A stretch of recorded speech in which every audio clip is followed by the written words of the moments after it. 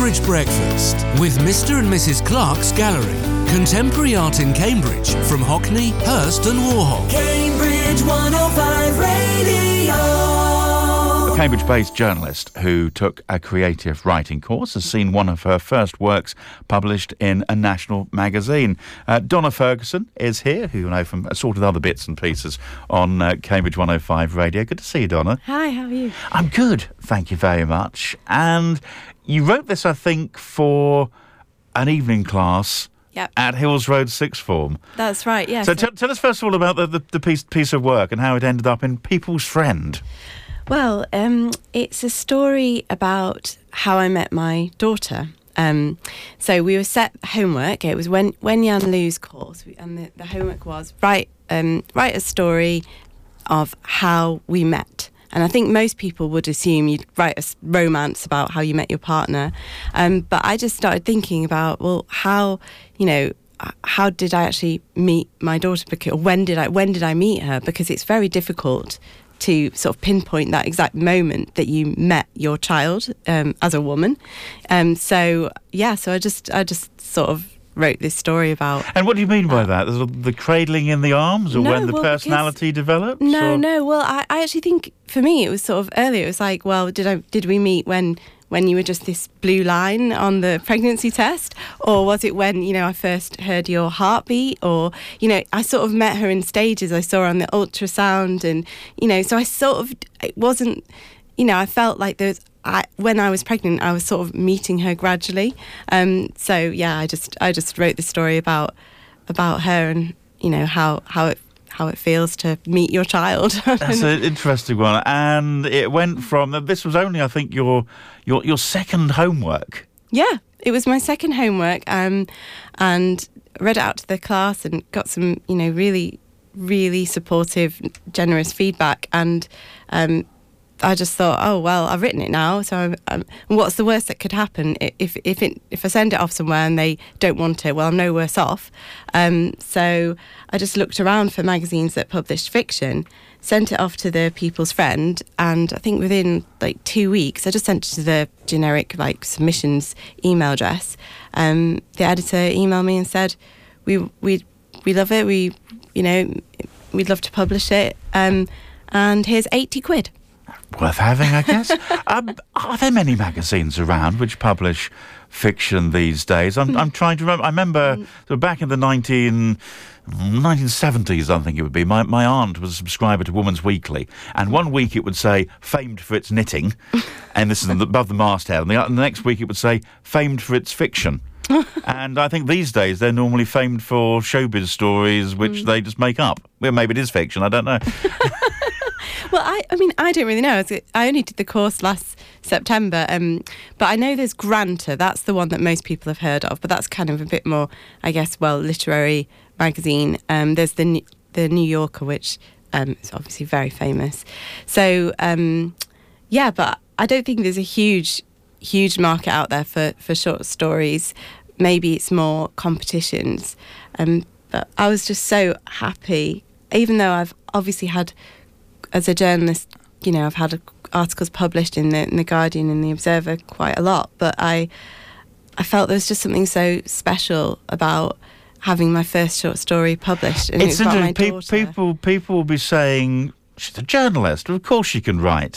But it is a different skill moving from, I guess, if somebody moves for the sake of argument, unlikely but possible, from the Financial Times to the Sun. It's a completely different style, and your brain somehow has to adjust to it all. For me it was the feeling of writing was completely different. It's very liberating to write creatively.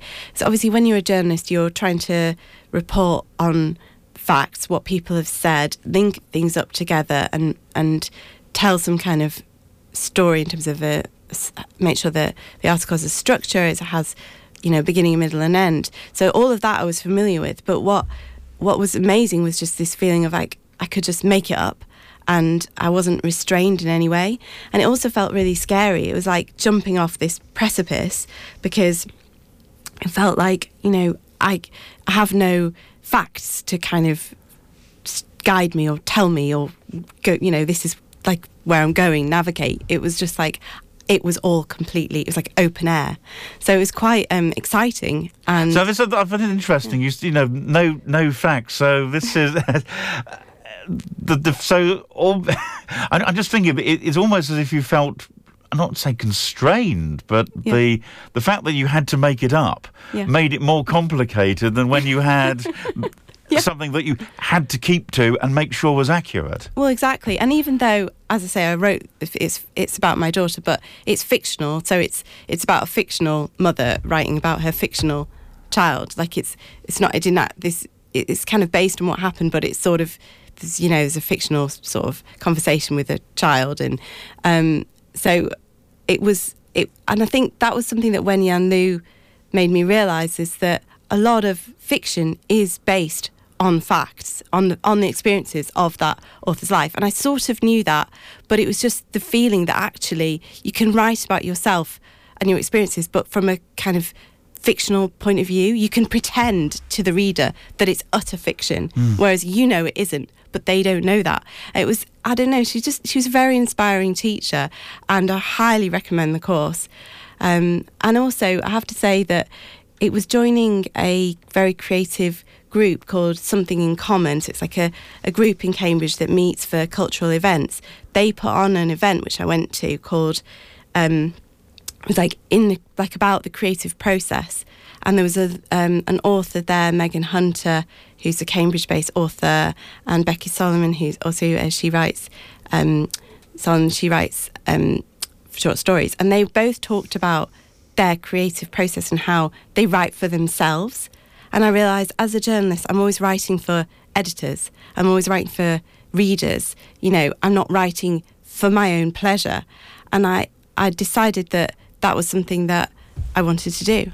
It's interesting because a lot of journalists and broadcasters do move from journalism through to creative writing. As Simon Mayo is a good example. I remember years ago there was a guy called Jeffrey Archer with a G who was a reporter for ITN. He gave us a call in the office of this trade magazine where I was working because he was fact-checking, because he wanted to make sure that the background to what he was writing about was still accurate, even though it was a piece of creative. Did that as well. Yes, of course. Another good example. Do you feel that might be a direction for you, or is it just as the one-off, or maybe two or three offs? Well, the thing about the course for me that was so fantastic was that it gave me assignments, which I'm very familiar with as a journalist. It was like, you know, she gave the topic, how we met or when we met, and so I kind of immediately, you know, that inspired me. But a deadline, hopefully. Yeah, a deadline, exactly. It was like the following week. And I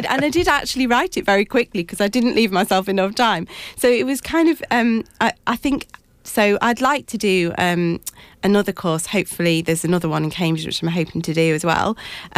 So, you know, I think that would be quite good for me at this stage to have someone holding me accountable, giving me assignments and forcing me to do it, because it is hard after a whole day writing as a journalist to think, I'm going to write some more for myself. It's often you just want to like sit in front of the TV and watch traitors or whatever. If you're doing an evening class, you want to go off and do basket weaving or something, surely, rather than more writing. Well, yeah, I think another big motivation for me was actually my mum died last January, and she'd always thought I should write creatively. You know, I wrote a lot creatively as a child, and she really encouraged me.